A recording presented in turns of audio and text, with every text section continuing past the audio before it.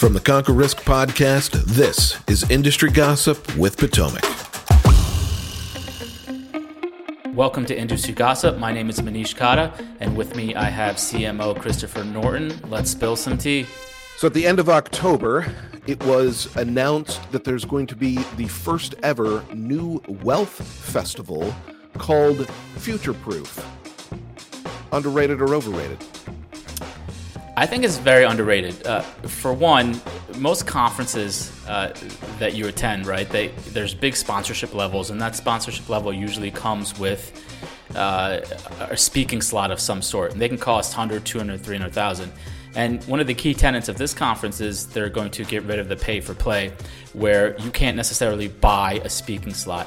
And I think that's brilliant, because a lot of times at conferences you sit there and you don't want to hear what the CIO of Putnam wants to say or whatever in a hotel ballroom. So you want to hear from people that are out there doing things versus someone just bought it. So I think this is going to be big. The second part of this is they decided to do the whole conference outdoors on the beach. So it's 100% going through. Knock on wood, it doesn't rain. But I think that's another big thing, to have more of a festival atmosphere. And we're fans of the people that are doing it. So I think this is underrated, and I wish them luck, and I'm pretty sure we'll be there.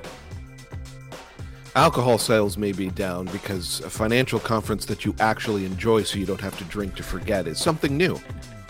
So the InvestNet-backed Medicare startup called Health Pilot launched ahead of open enrollment season. Underrated or overrated? I think this is underrated, and I continuously am impressed by what InvestNet puts out. Financial planning, the big part of it when it comes to goals at least, is healthcare, especially healthcare and retirement. So to be able to tie in Medicare plans into your financial planning software, I think is genius. So if I read the release right, at least from Money Guide, which is InvestNet's financial planning tool, you'll be able to then review different Medicare plans and actually enroll your clients based on whatever plan you select. I think it's absolutely genius, and they're so ahead of the curve when it comes to the total client experience. So kudos to InvestNet. So Schwab Advisor Services informed their 13,000 RIAs, including all the legacy TD Ameritrade practices, that they must buy E&O insurance. But Fidelity took a different path, using a phrase I've never heard in my career: voluntary compliance. Underrated or overrated? I think this news is overrated, and I know all the self-righteous pricks on Twitter came out to scream about how would you ever do business with someone who doesn't have E&O and yada, yada, yada. Listen, the fact is not every advisor needs E&O. It's up to them if they want to get it. We have it. We recommend advisors get it, but certain practices, frankly, don't need it.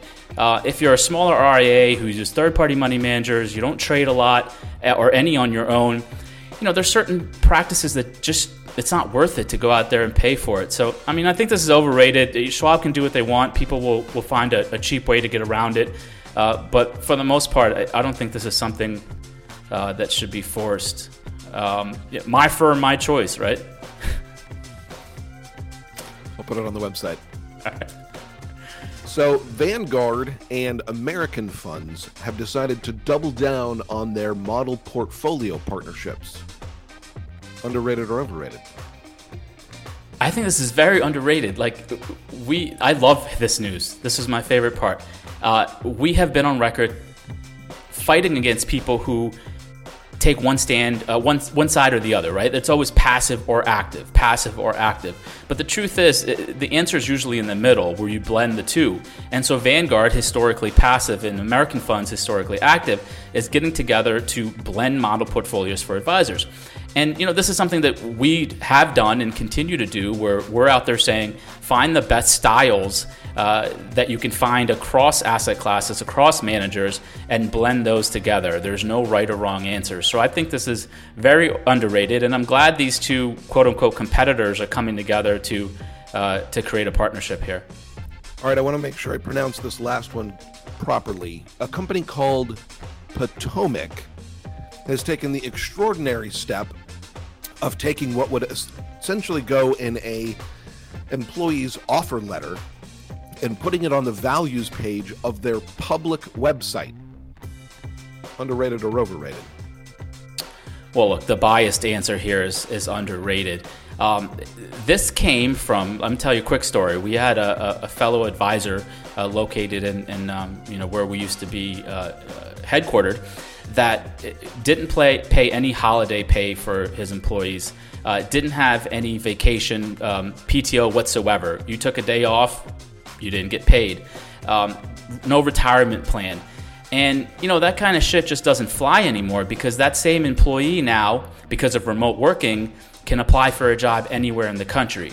And I think advisors who have historically had a grip on their small little town and dictated employment terms can no longer do that because they don't care about your small town anymore. They can work any way they want. And so we wanted to take a step forward to put all of our values and benefits and employment perks on the website. And, we kind of challenged other advisors. If you care about your employees and want to put that forward, match it, do better, be public about it. So I think it's underrated, and I hope other advisors follow suit. Built to conquer bullshit. Correct. All right, this last one is wild. A cryptocurrency called Squid and named after the popular Netflix series Squid Games surged as high as $2,800 before crashing to zero, while the scammers that made it ran off with $2.1 million. Underrated or overrated? I mean, all of this stuff is overrated, but I'm also turning into the old grumpy man that hates all of it. Look, if you lose all your money because of a digital currency based after a Netflix show, I mean, you deserve to lose every cent. So I'm glad to see this happen. It needs to continue to happen more and more so all these shit coins go out of business. Well, Martina and I were working on an industry gossip coin, so I'll keep everybody up to date. That will do it for this episode of the show. Be sure to like, subscribe, tell everybody how much fun we have, and we'll see you back next month. Thank you. This podcast is for informational purposes only and should not be relied upon for investment decisions. Clients of Potomac Fund Management may maintain positions in the securities discussed in this podcast.